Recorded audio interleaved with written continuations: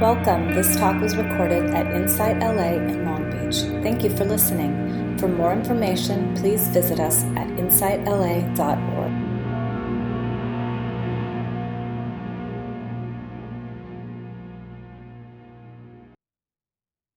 So we're doing for those that just log into the Zoom, we're doing a just minor stretch, mindful movement. So we do cow and cat.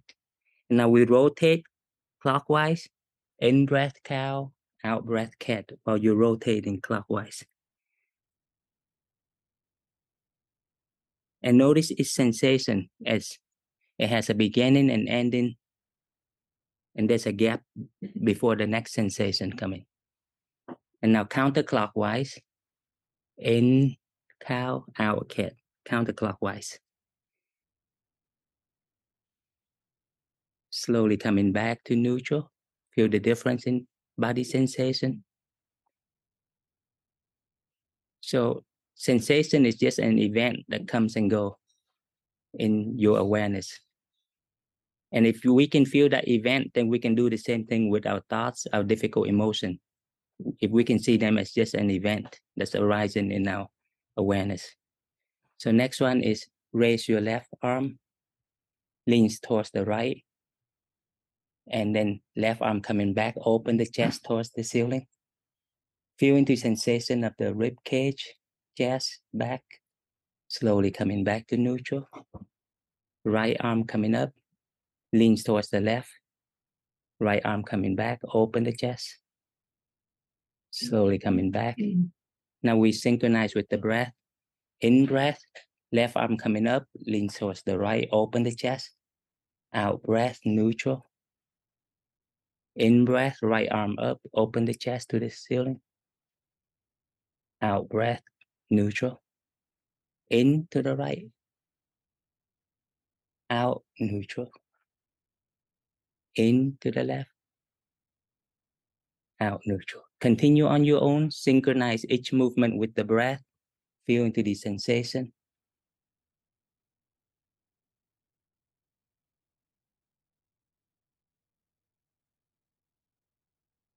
So sensation is like the part which has a beginning and ending. And the awareness is like the whole, which before the part, you are already there before each sensation, during and after each sensation. The whole is already there. Your awareness is already there. So we embrace the part. We focus on the sensation to realize the whole, the one who's focusing, the one who's watching the sensation.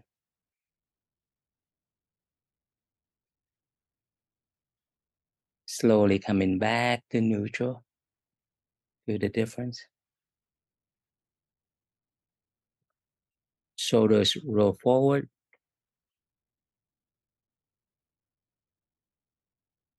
Shoulders roll backward.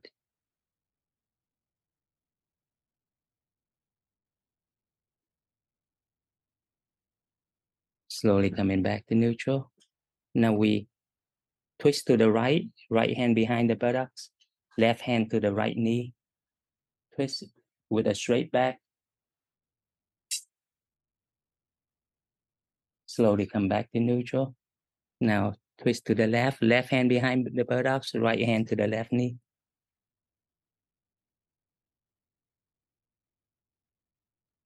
Slowly coming back to neutral. Feel the difference in sensation. Head down. Head to the right. Head behind. Head to the left. And slowly rotate the head. Stretching the neck. Clockwise. Slowly and gently. And then change to counterclockwise.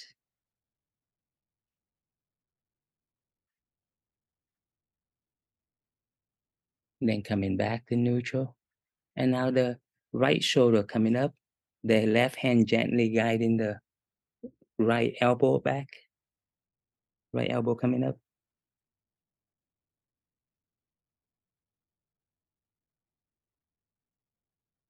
And then slowly coming back and switch side. Left elbow coming up.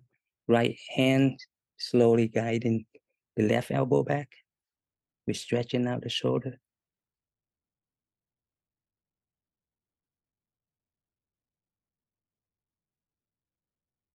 Slowly coming back to neutral.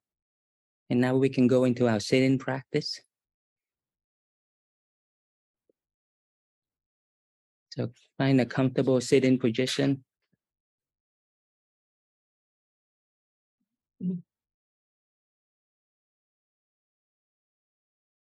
And we can tune into the breath and tune into the sensation of the breath.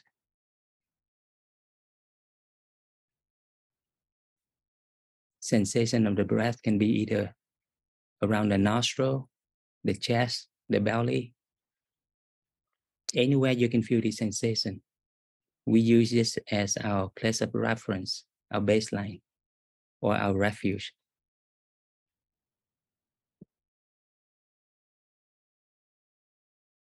This is the Anapanasati method.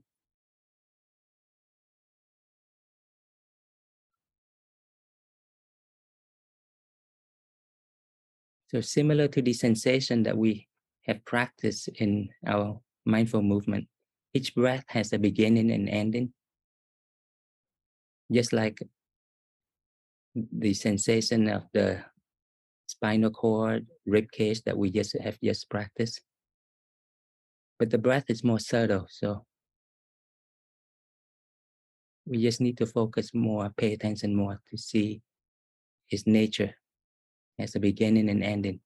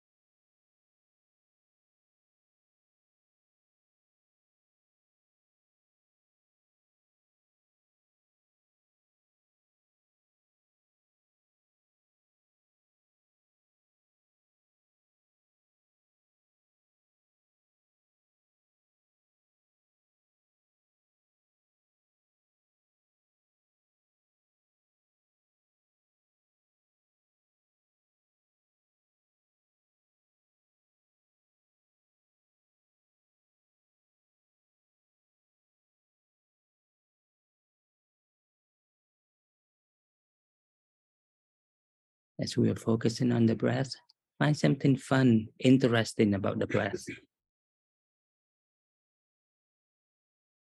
Is a life source for every one of us. We can't do anything without the breath. We can't survive without the breath. So find something fun and interesting to this life source.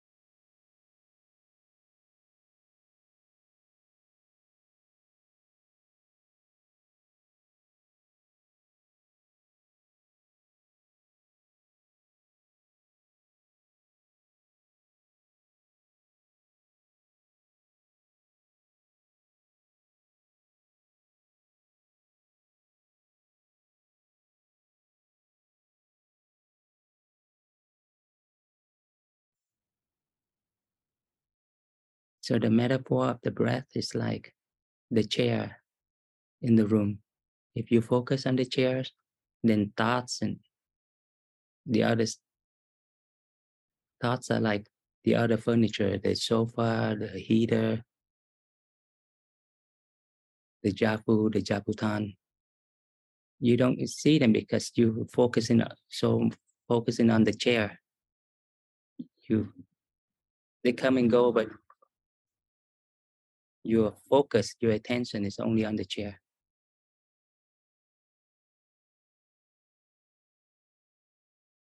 Make that your central focus.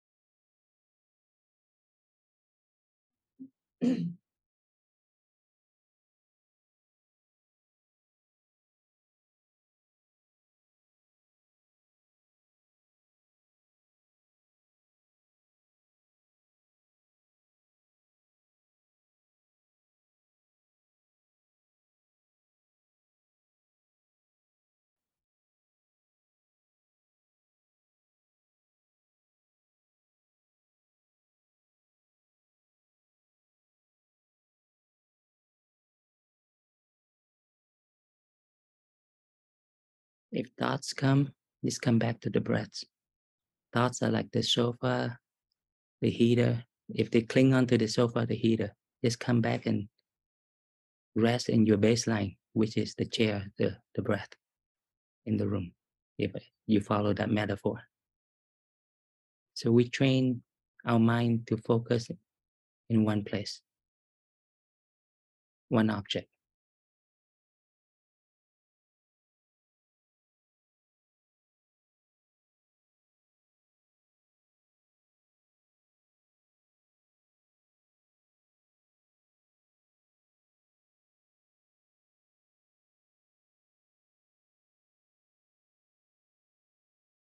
So in the Anapanasati, step 1, we focus on the breath, a neutral object, so that our mind doesn't cling on to the other objects, the pleasant, unpleasant, the sensation and thoughts. So we have a place to focus in.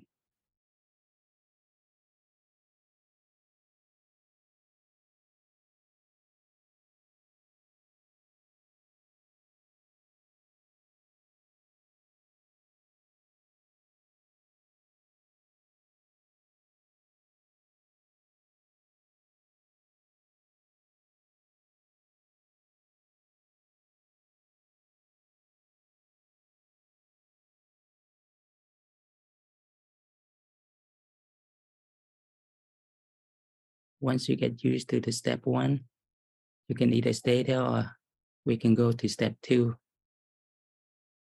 which is applying the breath and allowing into our everyday life where there are thoughts, sensations, feelings that come. So continue to focus on the breath as your baseline, as the main attention, and allow your thoughts, your sensation, feeling, emotions to come and go in as your sub-attention. So your main attention, your baseline is the breath, and that which is different than your baseline are the visitors. Can you focus both at the same time? The main attention, the breath, the sub-attention as your thoughts, sensation, and feelings.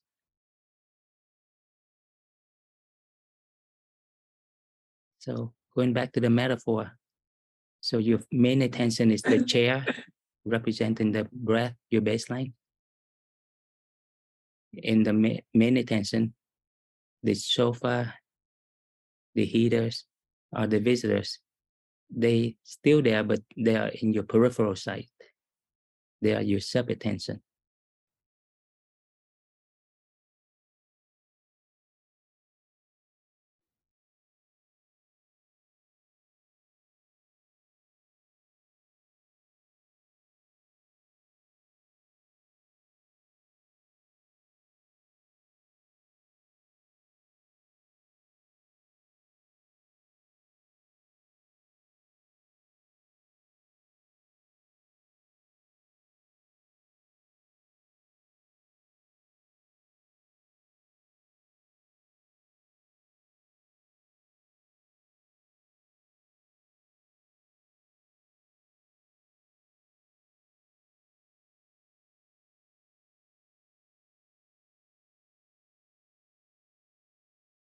So if a visitor that come, for example, pain in your right knee that's arising, if you don't have the baseline as the breath, then you will cling to it and you will say, I'm feeling painful. But if you rest in your main attention in the breath, then the pain will be your sub-attention in the peripheral. You will identify as just the pain arise in my knee. So the difference is I'm feeling painful. You put it in the first person. The pain is arising in me is in the third person. Notice the difference.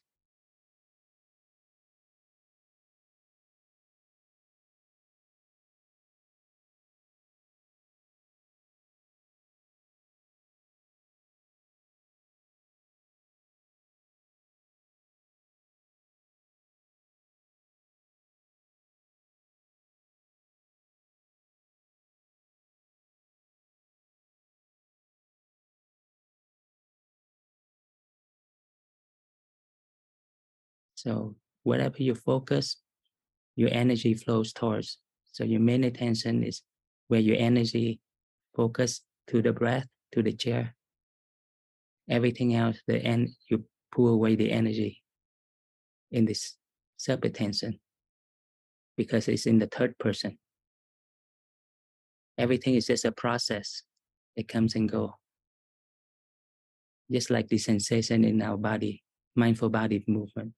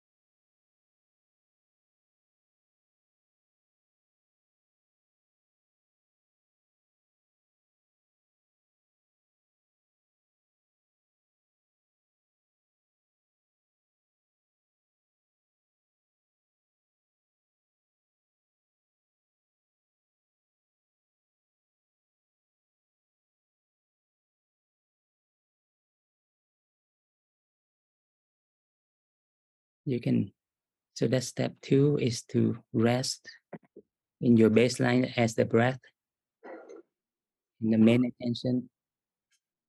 and everything else become your sub-attention. You can either stay there or we can go into step 3, which is now resting in the formless awareness. So in step 1, we only rest in the chair. In step 2, we rest in the chair, but still allowing all the furniture to come and go. Step 1, we only focus on the chair. Step 2, rest in the chair, allow all the furniture to come and go. Step 3, now we rest in the space of the room, which merge with the space outside the room, with space which merge with the universe. So we rest in the space's awareness, and we allow the furniture to come and go, but now we rest in the space of the room.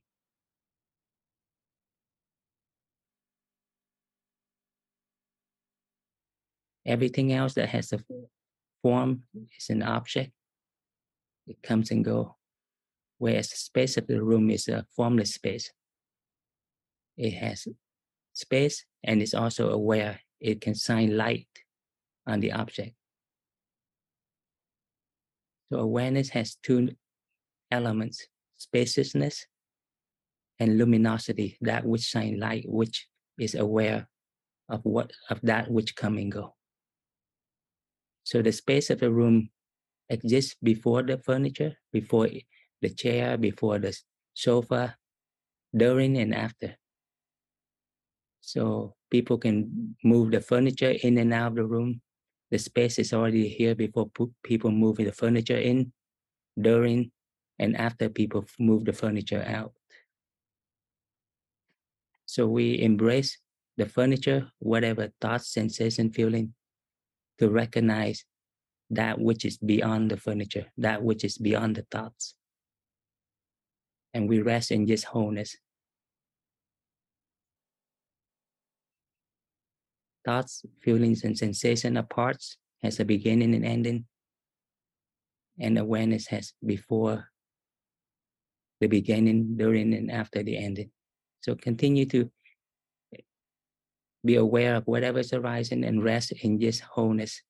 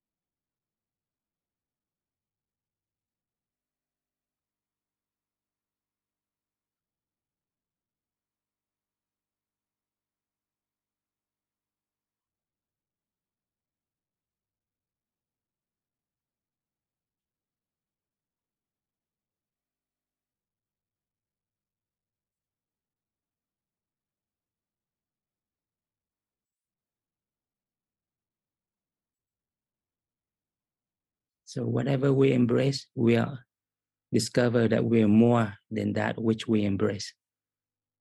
If we embrace the sofa, then we are more than the sofa, because the space exists to the left of the sofa, on top, below, to the right, before, during, and after the sofa.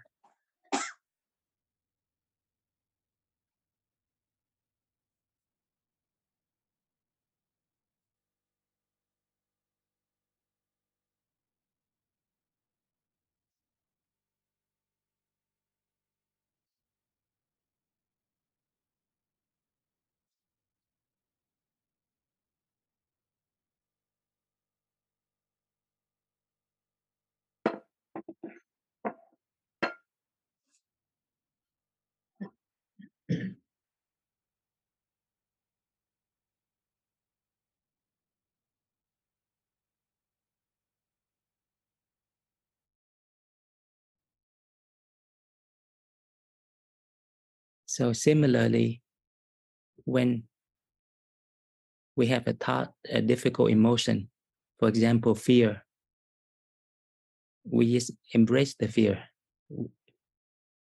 We embrace, for example, a tightness in the chest, which is fear. We embrace it.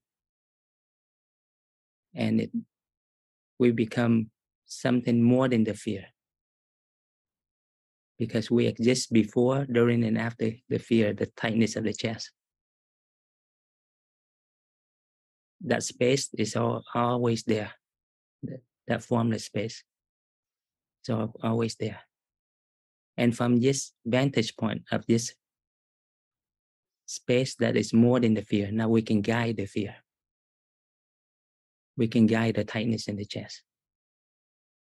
So we embrace, whatever we embrace, we become more. And we rest in this wholeness that is more than the parts. This wholeness is awareness. That which we embrace is object of awareness. So we embrace the object to recognize the awareness itself. And from the vantage point of the awareness itself, we guide the object in a skillful way.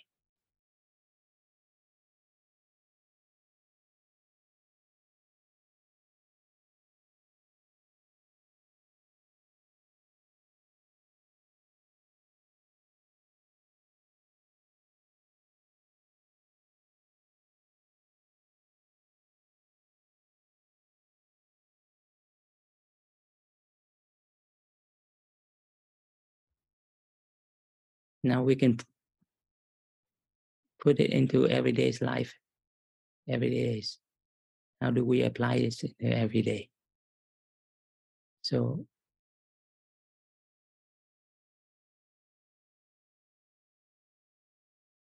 we can invite something that left a residue in us. An event, an emotion, feelings, something that left a residue that we kept clinging to it during the last few days, few weeks, few months, few years. We can invite them up and put our meditation practice in working with them. So come back to in your memory, invite that residue to come up. Maybe a difficult emotion, sensation, feeling.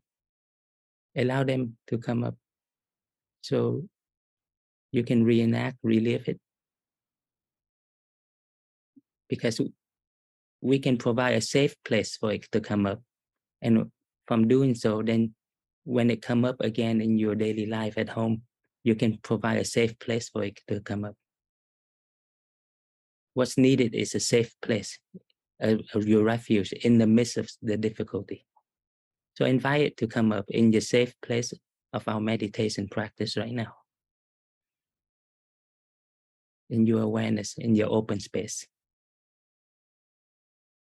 So you can either use step 3, open space of awareness, or step 2, rest, your baseline is in the breath. So continue to reenact. Remember what the situation is, what the other person said, did, that caused a residue in you.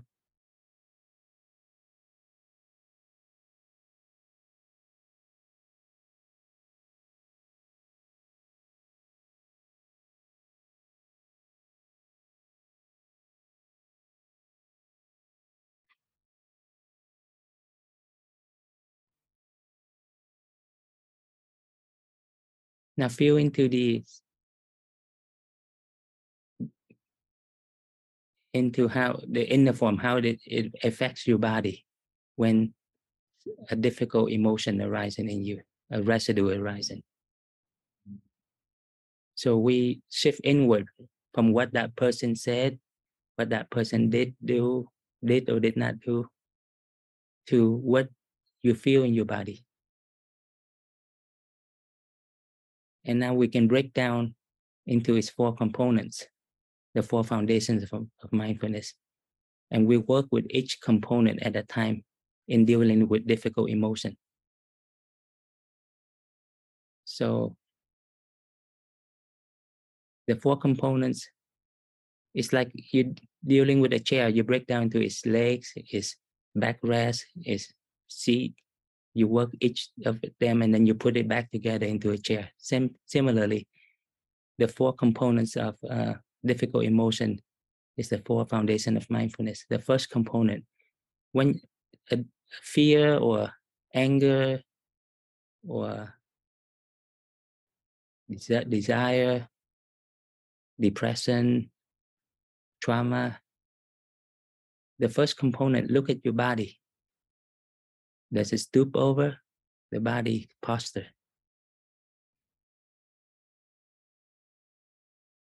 The shoulder, the hands clenching, and just relax the hands. Keep your embrace the shoulder, allow them to straight up.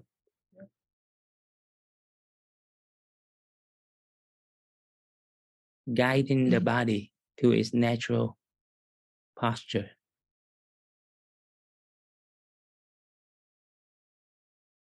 And now the second component of your difficult emotion, for example, your depression, your fear, sensation.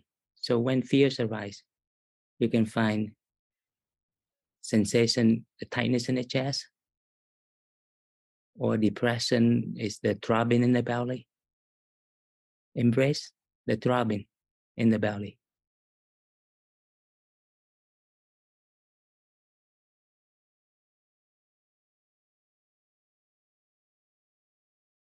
Notice the difference between the object, the throbbing, and the one who embraces.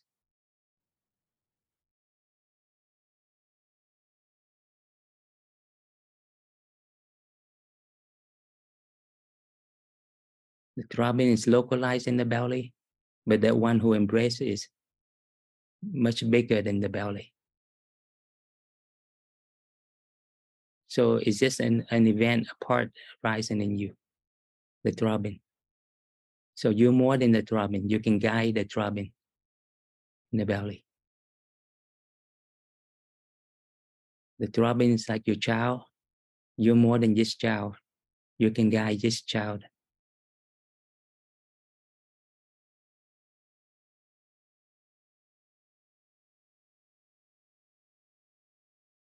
You can console this child. And now the third component, the thought.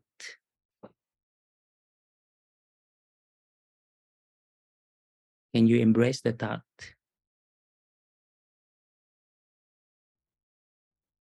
The thoughts belong to the child. You're more than the child. You're like the parents of the child. Because you exist before the thought, during and after the thought.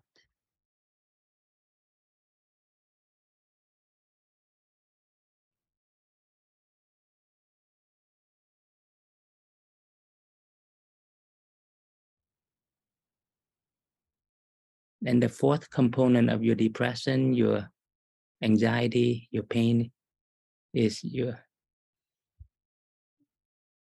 that to see the nature of your difficult emotion as a process. It comes and goes. It has a beginning and ending. Notice that.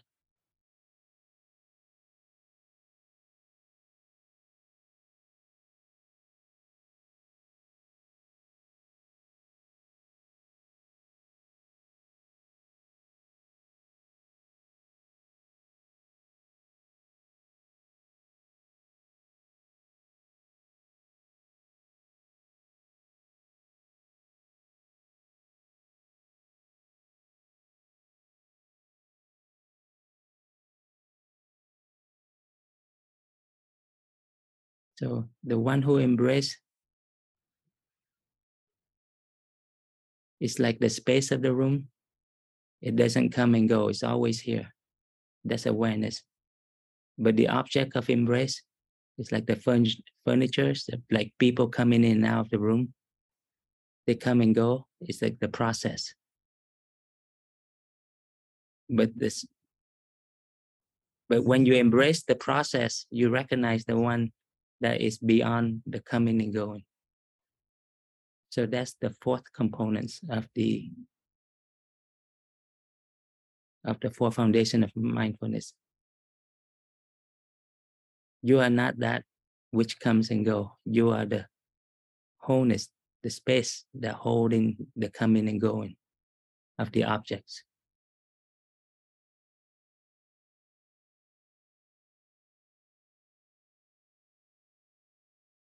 Rest in this spaciousness. Rest in this wholeness.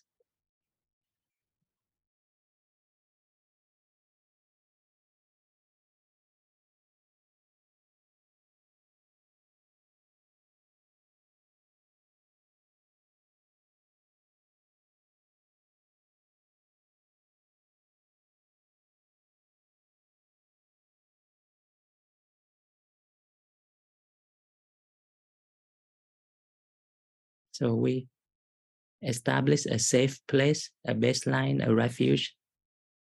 And from the vantage point of this safe place, we can allow our difficult emotion to come up and allow them, we embrace them with loving kindness and allow them to transform themselves. When something difficult is given a space to express itself, it automatically transforms into its neutral energy. And that's the practice we do. We find our innate safe place, whether it be step 1, the breath by itself, or step 2, the breath as the main baseline, or step 3, the formless spaces universe of awareness. So we provide a safe place, and in that safe place, the refuge, things can come and go and allow them to transform themselves. If you can do it here, you can do it at home or anywhere you go, because the safe place is always there within yourself.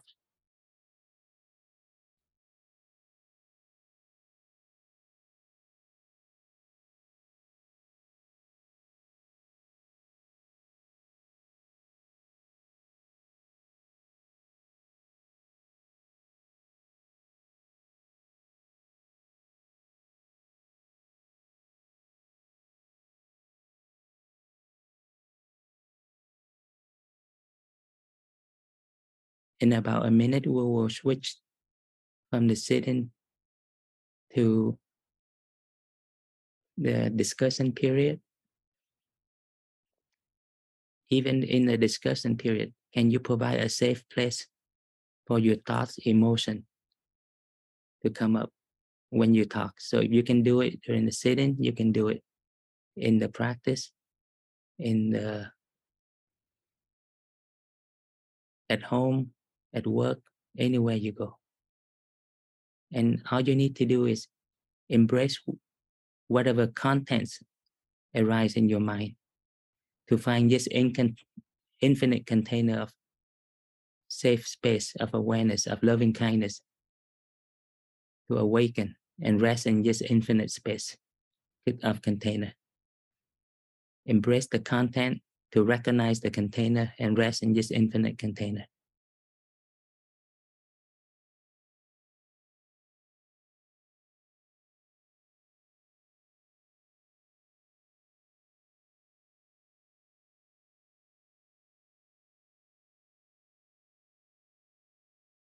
And as we recognize the safe place, safe space, we can put our hands together and we bow to this safe space within each and every one of us. Thank you so much for allowing me to share the sitting practice with you. And now we can go into a discussion period. I just want to bring it into our practice. I think there was a question. I want to address a question from our last meeting regarding how to deal with trauma. And I think that's a very common issue that we have, trauma can be pain, can be physical pain, emotional pain, psychological pain. How do we deal with it?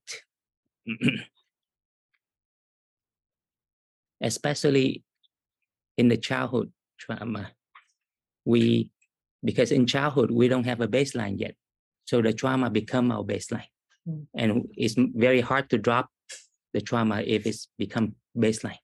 Whereas if you're an adult, you already have a healthy baseline. Trauma is something different than the healthy baseline. Then it's easier to drop because you already have a comparison, something to compare it with.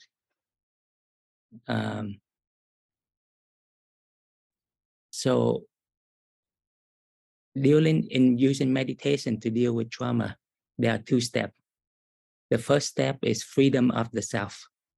Maybe if I can use, I forgot to bring my bell with me today.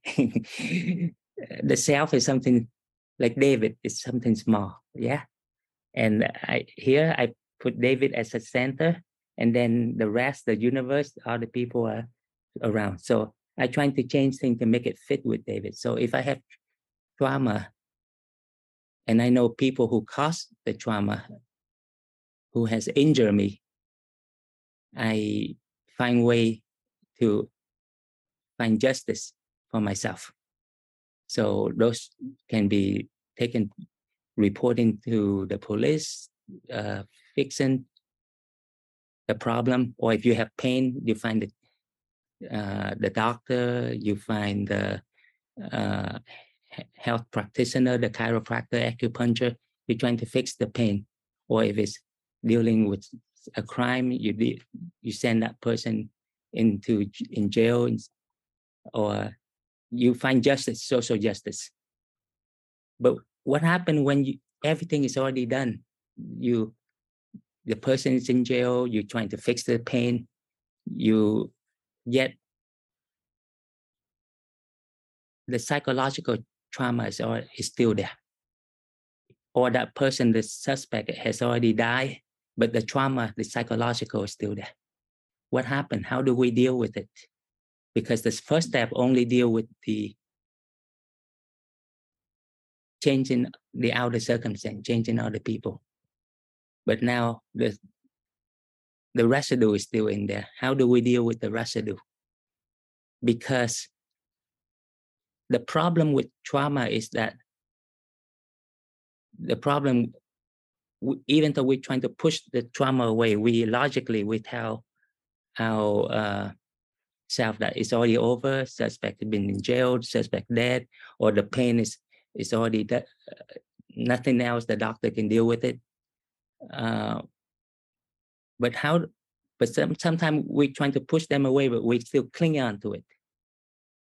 And we always ask, if it's caused so much suffering, why do we cling on to it so much?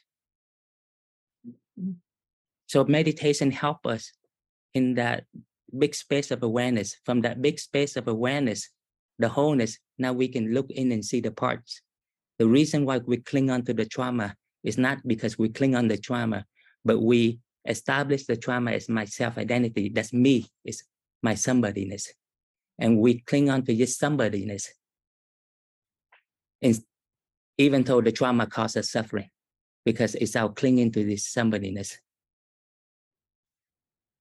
But why can't we cling on to something pleasant? Because we can have 1,000 of pleasant, yet we only cling on to one unpleasant, one difficult emotion. It's because we are negativity bias. That's our inbuilt system. When we go out to the wilderness, we go hiking, what do we pay attention to? We don't pay attention to the bush that is standing still. We pay attention to the bush that's moving, because it may be a mountain lion is hiding behind that bush. So through survival mechanisms, we only focus on the negativity. So we are negativity biased. So we cling on to something unpleasant and create that as self-identity. And through that self-identity, we keep feeding energy into that trauma, even though it causes suffering. But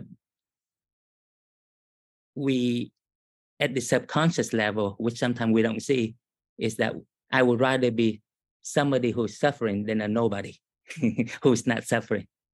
That clinging to somebodyness is always there. So our practice is to shift within to see that we're not clinging on to the trauma, but we're actually clinging on to the somebodyness. And plus our negativity bias, now we cling on to the trauma.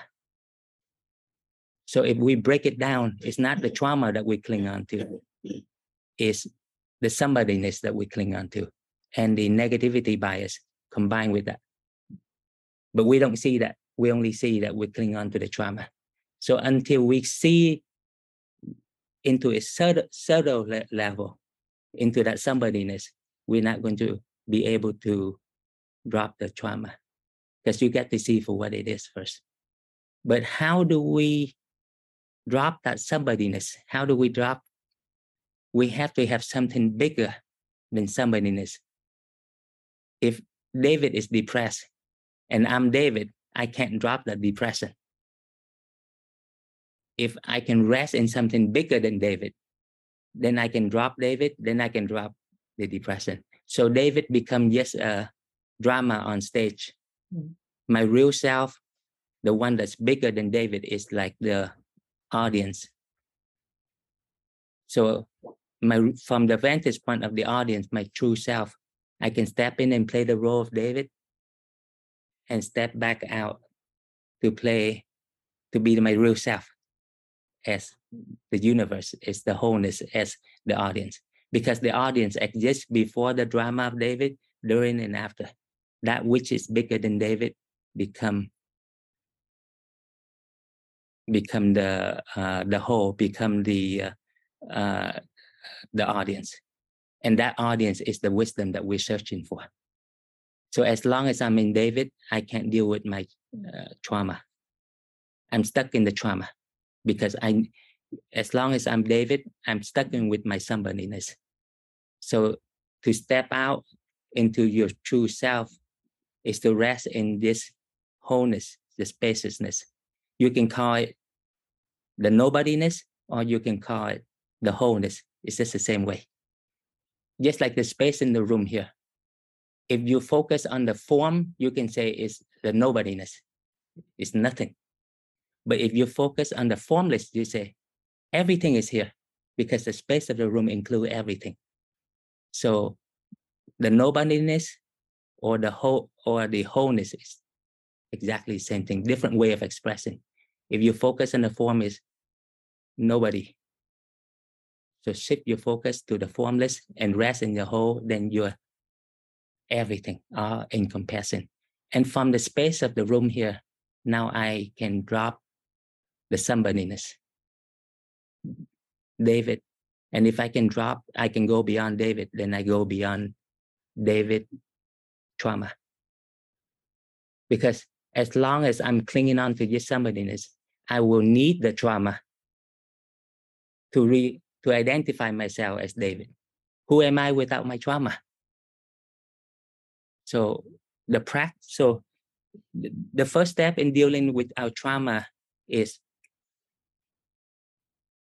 freedom of the self. So self is David, and trying to change others, change circumstance to make it fit with David.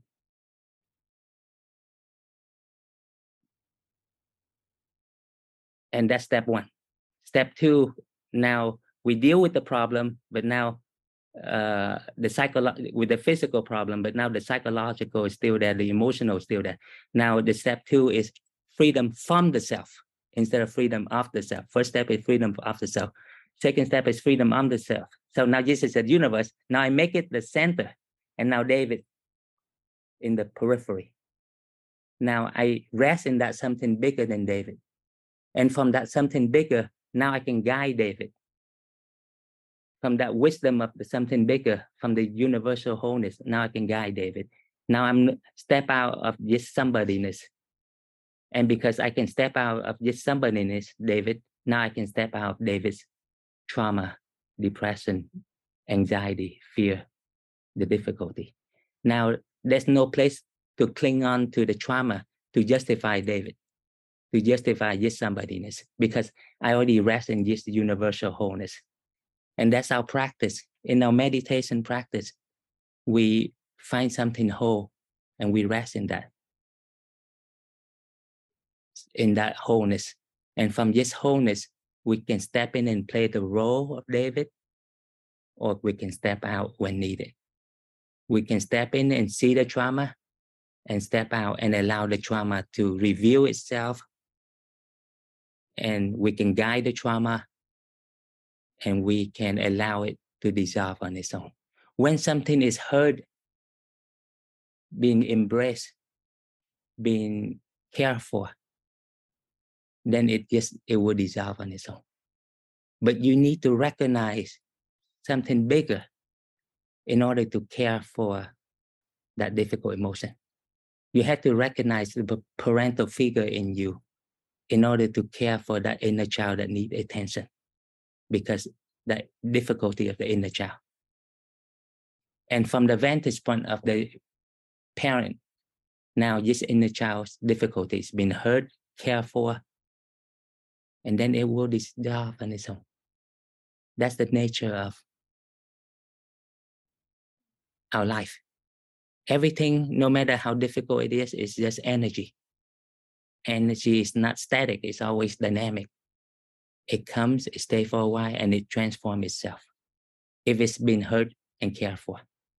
But if we suppress in it, then we don't allow it to come through the front door. It goes to the back door or the side door or the windows.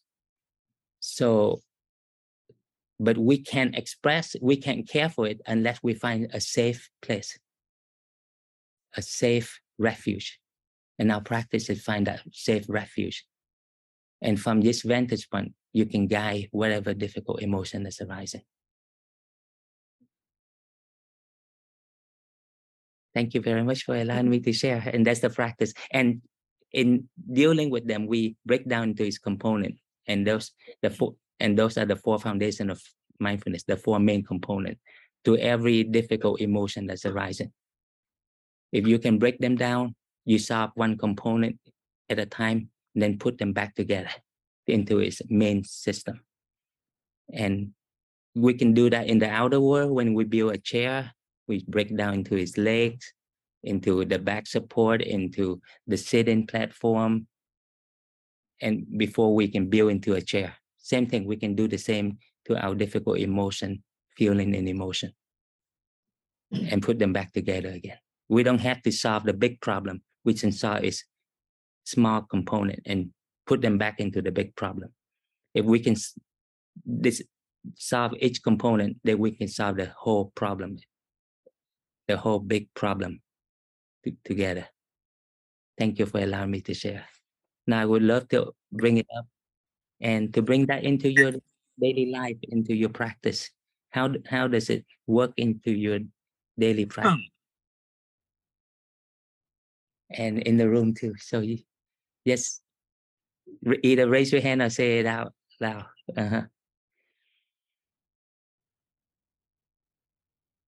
Yes, please. I have a question that identifying with the true self and consciousness, because you mentioned it's like also like being nobody, and it's hard for me to grasp that idea of nobodiness, like a place to be, safe refuge. I can identify with myself, but not with. It's kind of hard for me to wrap my brain around that. Yes. Idea of somewhere where I'm nobody. Yes. Can you all hear it on Zoom? No. No? Okay. How can you rest in this nobodiness, in this formless space? Because our six senses can only see a form, whereas our true self is a formless wholeness, the space. Our refuge is this formless space. How do we rest in it? How do we recognize it in the first place in order to rest in it? Very good question. So that's why I use step 1, step 2, step 3. Step 3 is the spaces awareness, the wholeness. You have to taste it. So use step one. I'm sorry, use step one and then go to step two.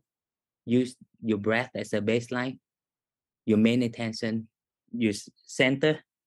Your breath is your center, and then everything else become the periphery. And then, so rest in the breath first. Because the most important thing is to go beyond your difficult emotion, your pain, everything.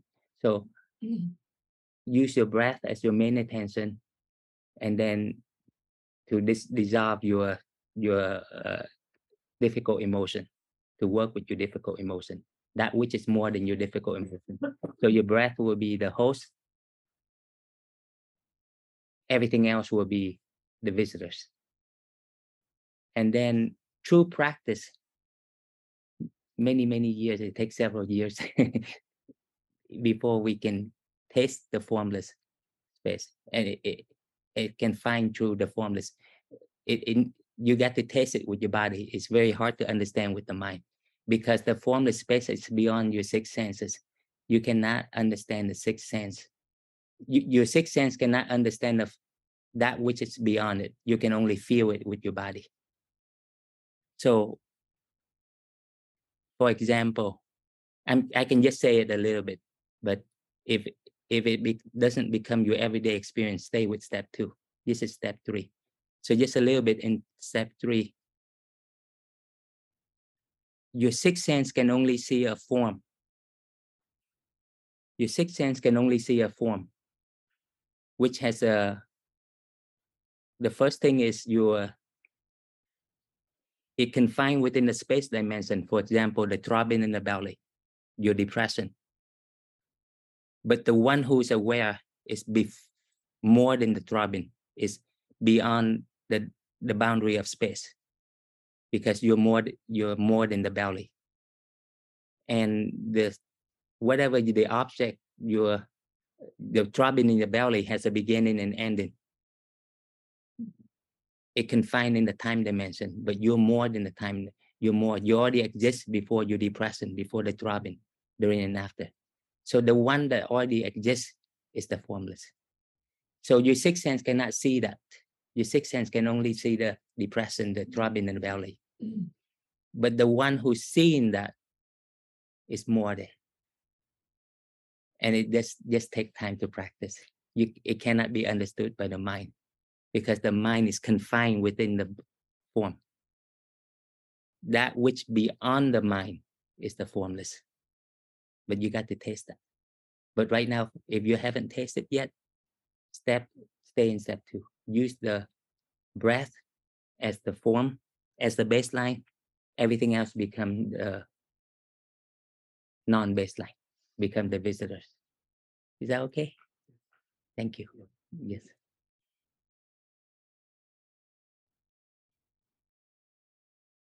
Yes, please. I really like the idea of you have to make a safe space for difficult emotions to come up. Yes. I have very difficult emotions around something that was said to me by a family member. And for like 3 days, I could not, I was trying to be stay with my mindfulness and use my practice to deal with the difficult emotions coming up, identifying heat and tightness in my chest when the memory of the thing that was said came to me, and like energy in my body when I ruminated about the thing that was said to me, and all the things that I wanted to say back, and all the things that I was thinking I would do next, and and I had that energy feeling. I was thinking about all of that, but it would not. I couldn't get it to go.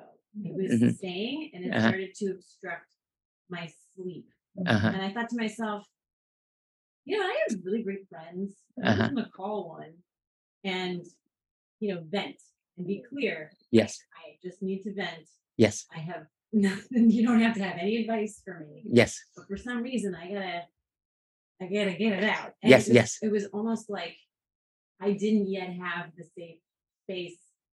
If I'm still on my journey. Yes. I did not have the safe space, but my friend I know is a safe space. And when I blurted it all out loud. Yes. And somebody else then knows about my difficult emotions, then it was gone. Then I wasn't dating Beautiful. anymore.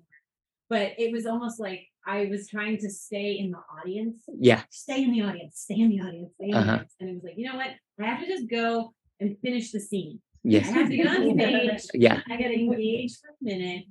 You know, that's kind of what it felt like. But I like that idea of safe because, yeah, I think probably there is a point if anyone is using their mindfulness to deal with trauma where they realize in themselves the space isn't safe yet, right? And there needs to be more work done, or it needs a different solution, like a professional or something like that. But yes, I definitely have made safety for myself for a lot, but not for everything that happens because I still find where my limit is and I need help from someone else yes. or some other solution to deal with the difficult emotions. But I hadn't, that was my experience, but I hadn't thought of it in terms of safe spaces. I was like, oh my gosh, I'm not dealing with this. This space isn't safe yet. I'm going to call Alice. Alice is always a safe space and it works. You use a very good metaphor that we talked about earlier too, in terms of whatever you observe, you be aware of is the drama on stage. The one who observes is the audience, is the observer in the audience. And that's your safe place. What is your name again? Kate. Yeah. So if you and you use a very beautiful method, which is talk to your friend, because you just need your friend as an excuse, because without your friend you won't see yourself. So with your friend become an excuse for you to see yourself, because when you talk about your difficult emotion to your friend, you are not that difficult emotion, you're more than that difficult emotion. So that's a very beautiful technique, is you use a friend, anybody that you trust, to talk about it. And when you talk about it, you're more than Kate. Kate become the drama on stage, you become the audience. And because you're more than Kate, now you can see Kate's problem more clearly than if you are Kate. If you don't talk about it, you become the part of the drama. But if you can talk about it in a safe place with loving awareness, loving kindness, with embracing it, then you become the audience, the observer in the audience. And from that vantage point, you said, "Oh, I'm missing this. Oh, I didn't see something that I before." And because you can see things clearly, now you can guide it.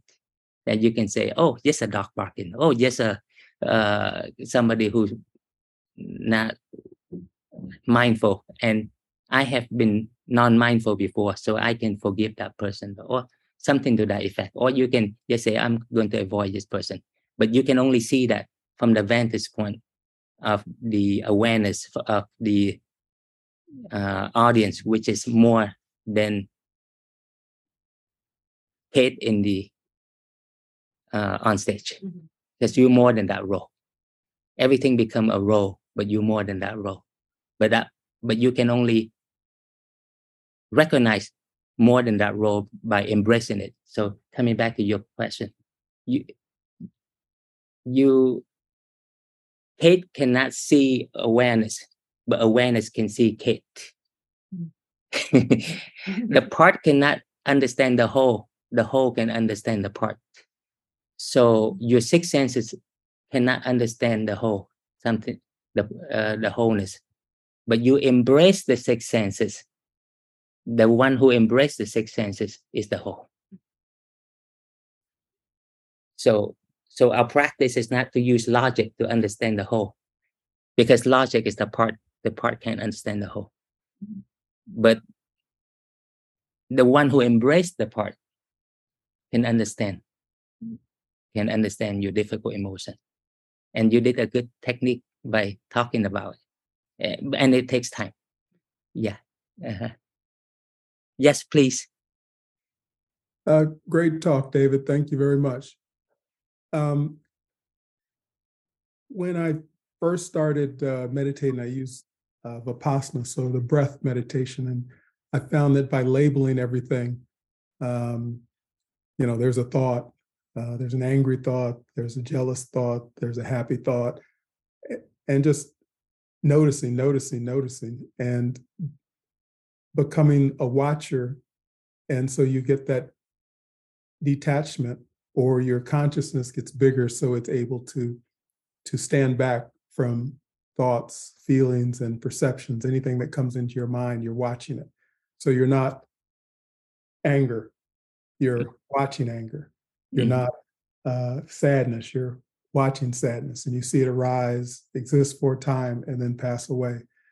And so the watcher is not the void or emptiness, or it's another thought, but it's more detached.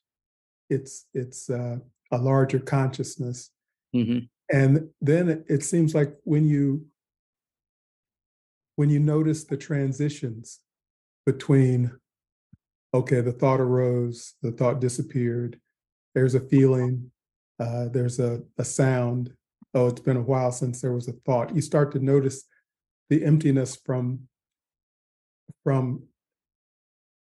there's nothing to see in emptiness. So you can't perceive emptiness, but you can be aware of it in retrospect. You can be aware of the transitions, and there was emptiness there, and then now there's a thought, and now there's a feeling, and now and so I think in some ways those transitions help you to be more aware of the formless. Yes, thank you so much, Anthony. Anthony brought up a good point. How do you recognize the wholeness in the part? The part is changing, it has boundary, it keeps changing, and you focus on the changing part to recognize the unchanging wholeness, the space around here. So it's to contrast, just like you write white chalk on the blackboard. The white chalk become the contrast, which make it easier to see the blackboard in the background. So the changing sensation help you to recognize the unchanging wholeness, awareness that is always there in the background. Does it make sense? So your sixth sense, you are just like the cells in the body. We have a trillion cells in the body, right? The cell cannot understand the body. The body can understand the cell. Mm. So, but your sixth sense, your logic is the cell. It cannot understand the body. But you embrace the cells of your body.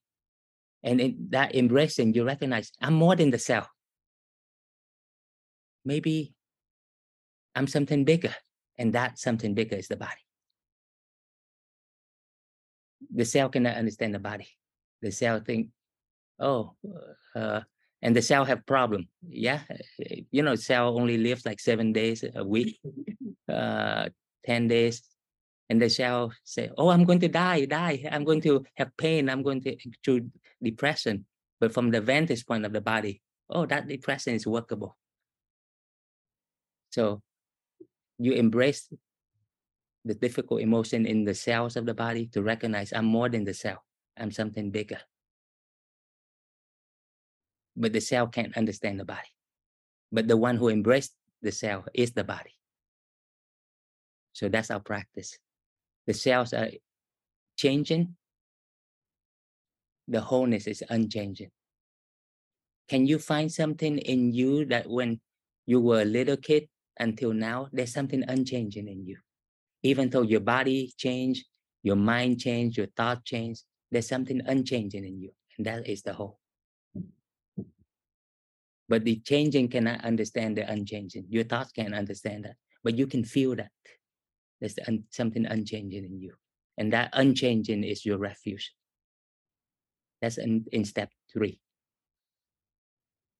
Thank you, David. Feel free to raise your hand or anything. Yes, please. Isn't there a part of you, as humans, we have a need to be seen, heard, and understood? Yes. And sometimes I think our own resources run out, like loving kindness. Like, yes, you can do that to yourself, but sometimes I feel like it's like a bigger challenge in life. Like I had a similar thing where I'm trying to deal with something and it was just, overwhelming, and it was kind of beautiful. I turned to my mom, and we have a interesting dynamic where I feel like I've been there for her a lot, and I kind of was just like, hey, I don't want any advice. I just need to be heard. That's all.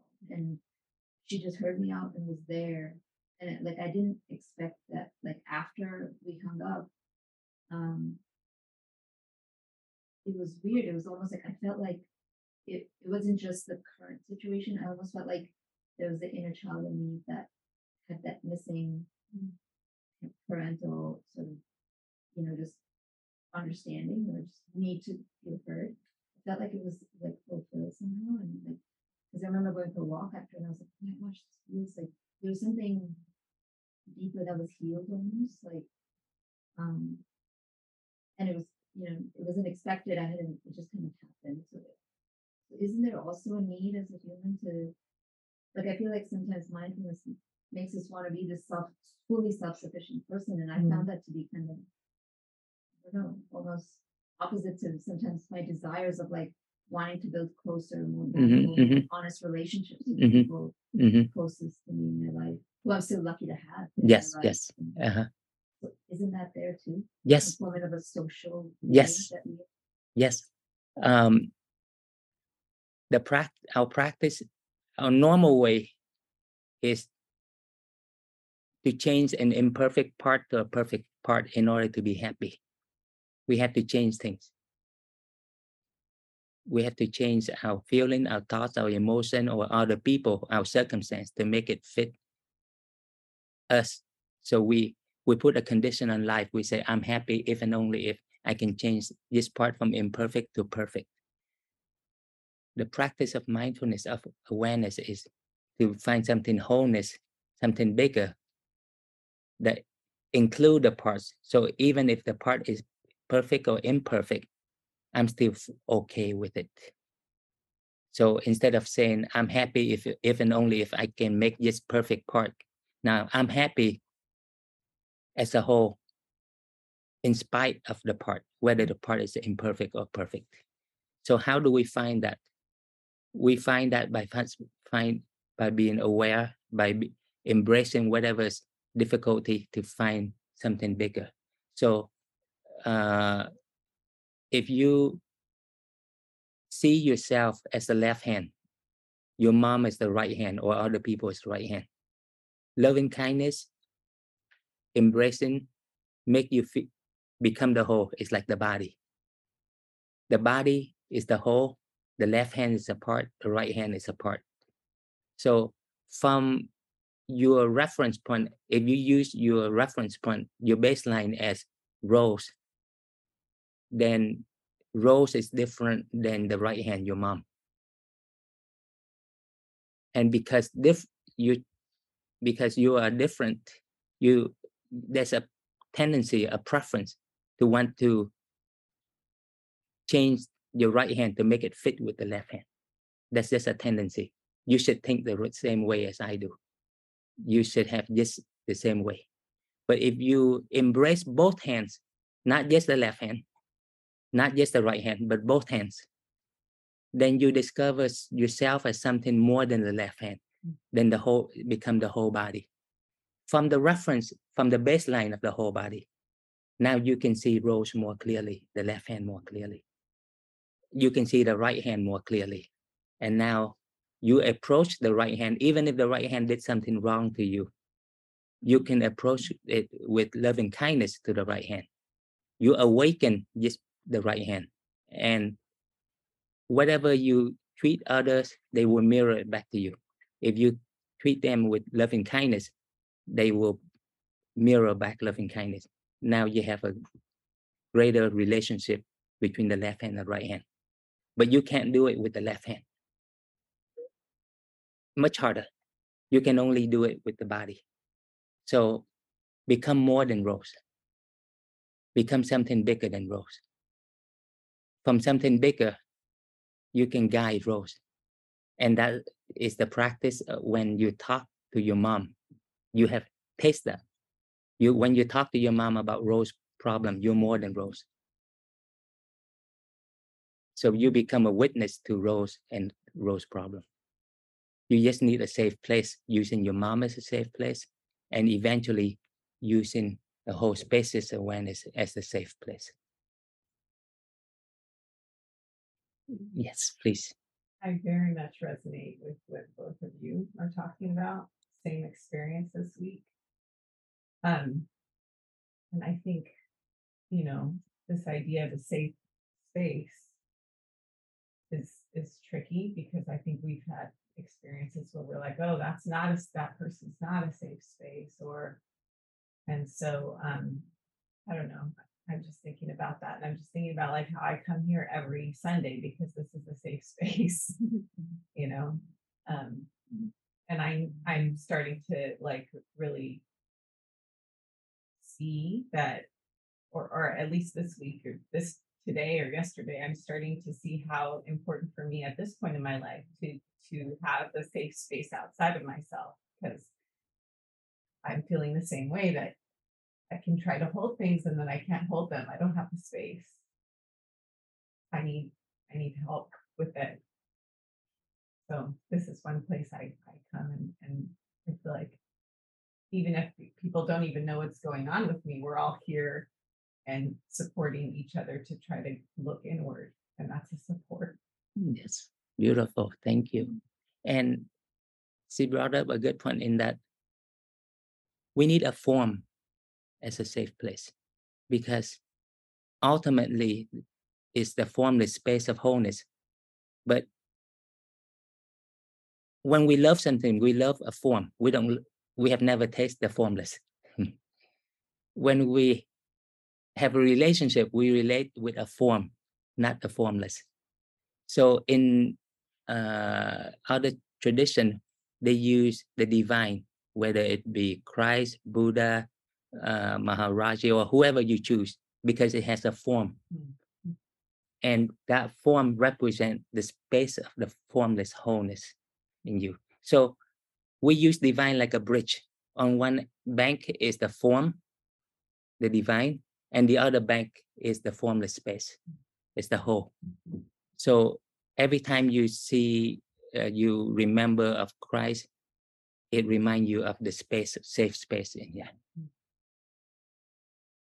Or you use Buddha. Every time you think of Buddha, it reminds you of safe space. But Buddha or Christ is just a method to get to this safe place. It's actually using the Pavlov law of association. That's all. So you're using the form as to associate with something bigger than the formless, because our sixth sense can only see a form. Because that way we can fall in love with the divine and be there 24 hours a day. And that divine represents the space. So it doesn't matter which method you use, whether you use Christ as a method to get to the end result, which is Christ consciousness, or you use Buddha as a method to get to Buddha nature, or you use object of awareness as a method to get to the end result, is the awareness itself, from the object to awareness itself. The end result is the same, where Christ consciousness, Buddha nature, or whatever you use, or pure awareness, they are exactly the same. Just different terminology for saying the same thing. The method may be different. Feel free to choose a method that is well resonate with you, because the method contains your tradition, your culture, your everything that you're familiar with. So feel free to choose whatever method that best fit you. But the end result is the same: how to merge into yes oneness, yes wholeness. But the method helps because it provides a form, because you're not ready to go to the formless yet, like you mentioned earlier. It's hard to get to the formless. So use the form as a bridge to get to the form on one end of the bridge, to get to the formless on the other end of the bridge. Because that way you can fall in love and talk to the divine 24 hours a day. in everything you do. And that talking to the divine is a safe place.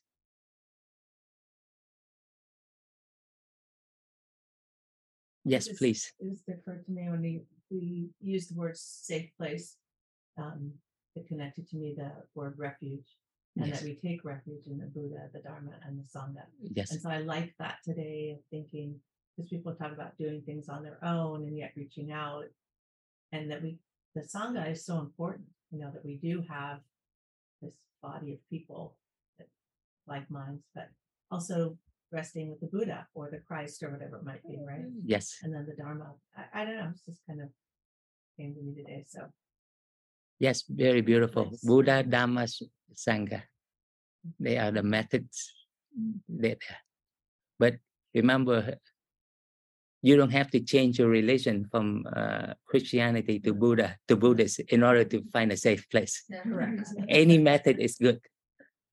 Any method, because religion consists of the law of nature and tradition and culture. You can use the Four Foundations of Mindfulness, which is the law of nature, together with Christianity, because if that's what you gravitate toward, because it has a tradition and culture that best fit you. So no problem. Yeah. So it's okay to mix and match. Yes, please. Oh, I'm saying that because I'm born and raised in the Buddhist culture. So I don't see that you have to be a Buddhist to find safe place. You can find other religion too. So in fact, I explore other tradition to complement with my understanding, with my practice. Yes, please. Yeah, there's a question on Zoom. Yeah, Kevin. I just wanted to thank you for that explanation, because I personally was steeped in the Christian tradition, and was actually a minister for a time. And there came a point when that was no longer a viable way to get in touch with the absolute or the holy, or however you explain that. But for me, it's been a difficult road, because I have felt for a long time that I had to jettison the Christian symbols that I'm so familiar with. And I did very early on, I did a 3-day retreat, and I expressed that to the gentleman who was leading the retreat. What do I do now? And he said at the time, there's nothing that you have to do necessarily. You don't have to leave your tradition. You don't have to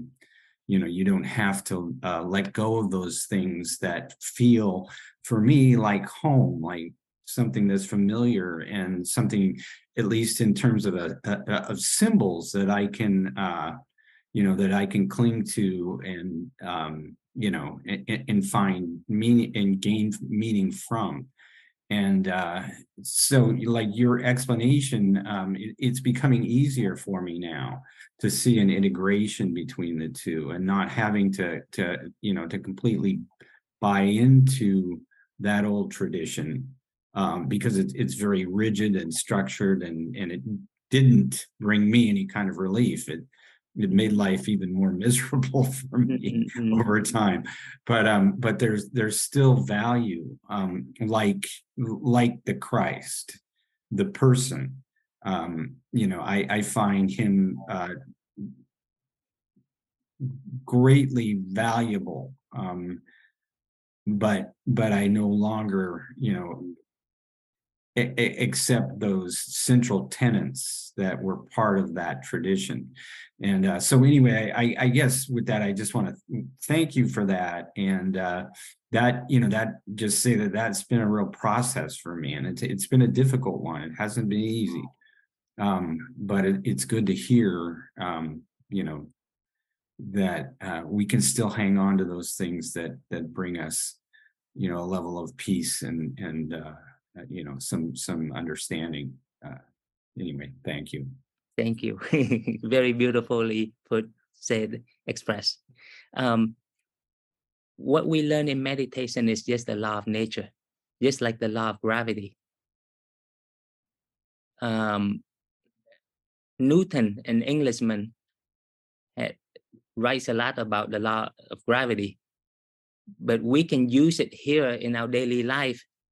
When we drive a car, we use the law of gravity, because we drive too fast, it flip over and all that stuff. We can use the law of gravity, but we don't have to convert from an American to an Englishman in order to use the law of gravity. We thank Newton. Thank you very much. The law of gravity is already there. Before Newton was born, he's just the person that discovered it. But we don't have to change to become an English man or English woman to use it. We can just use it here and make it and thank the founder, the one who discovered it.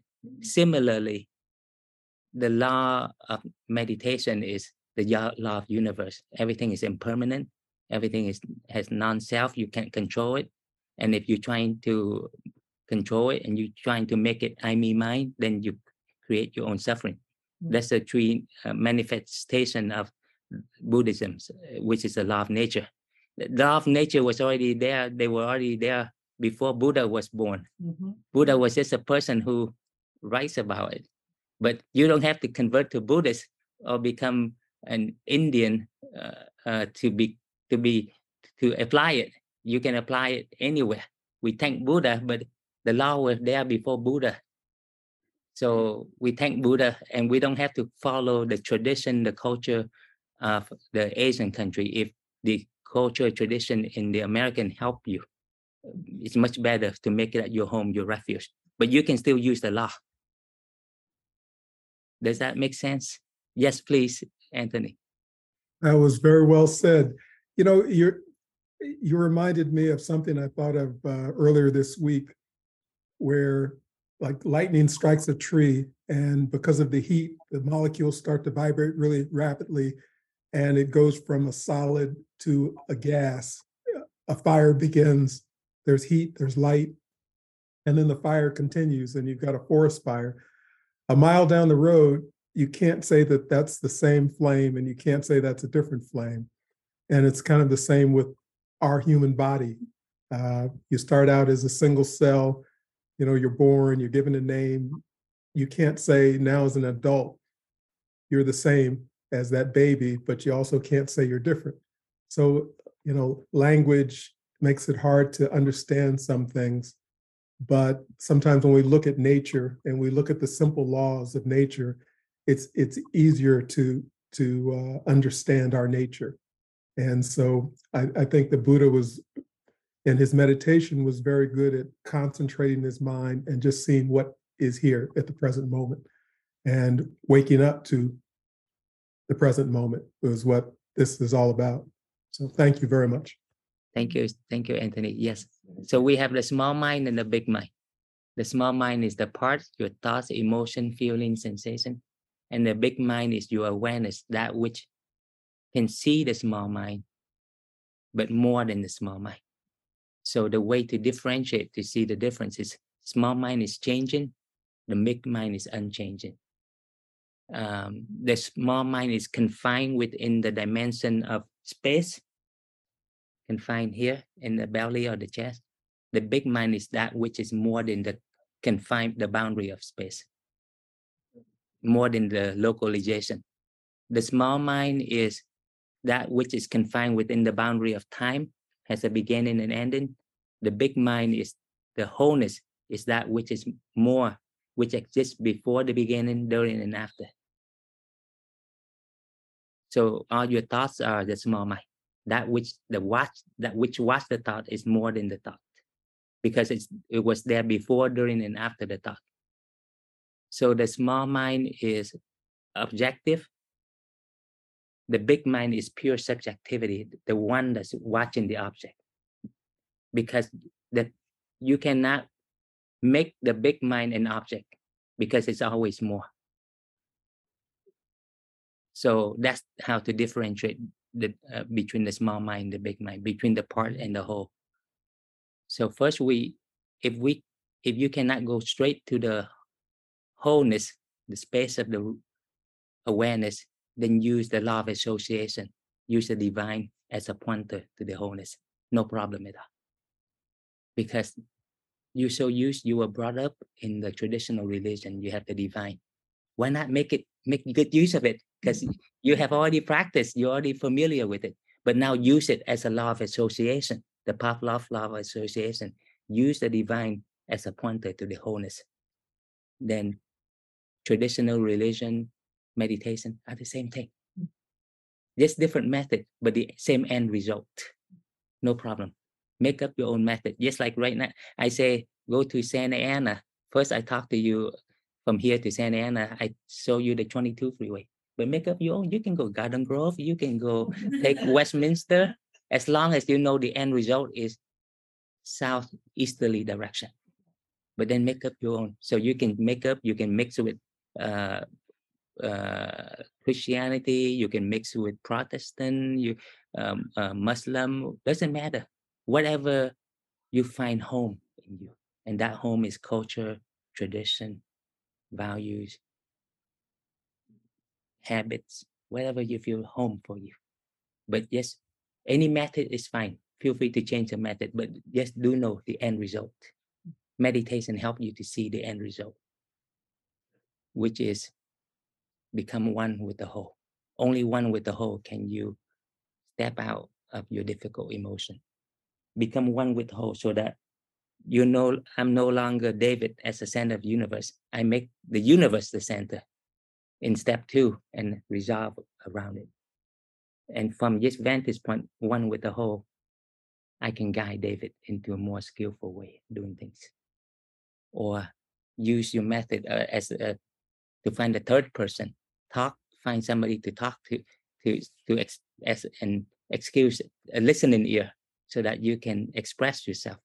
And in that expression of yourself, like you mentioned too, and in the expression of yourself, you become the witness. You become the something bigger. Does that make sense? Yes. I have a question, please. Yes. Last question, please go ahead. Yes, thank you. Yeah, well, I am like a Christian Buddhist, and tonight we have talked a lot about, how to reconcile, those two traditions. So, well, the Christian can be boiled down into 3 words. How, in terms of the relationship amongst our fellow human being, we say just 3 words: love thy neighbor. So from a Buddhist perspective, can you also boil down to 3 or 4 words how we should treat each other? Yes, thank you. This is universal language, whether you use Buddhist, Christian, Muslim, or anything, is you are the left hand, the others are the right hand. You become the body. You shift from the left hand to become the body. The body contains both the left hand and right hand. If you think the right hand is different from you, even though you say love thy neighbor, but you can say, no, me first. Me first. But if you recognize your true self as the body automatically loves both hands because both hands belong to the body. Then, so first step is left hand, love your right hand, love thy neighbor. That's the first step. But eventually go to the second step. Left hand become the whole body. Automatically, the body loves the right hand and the left hand at the same time. Yes. But the most important is become the body. Step 2. So start with step 1, love left. You are the left hand loving the right hand. But eventually with practice, become step 2. Shift from the left hand to the body. Now the body loves every part of the body, every part. Left hand, right hand, nose, mouth, head, shoulders, everything. Thank you. I would say oneness. Yes, please. Oneness equals wisdom and compassion. Yes, oneness, the wholeness. The wholeness include the contents, every content. Thank you so much.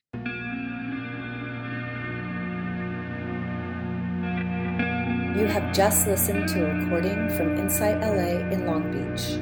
For more information, please visit us at InsightLA.org.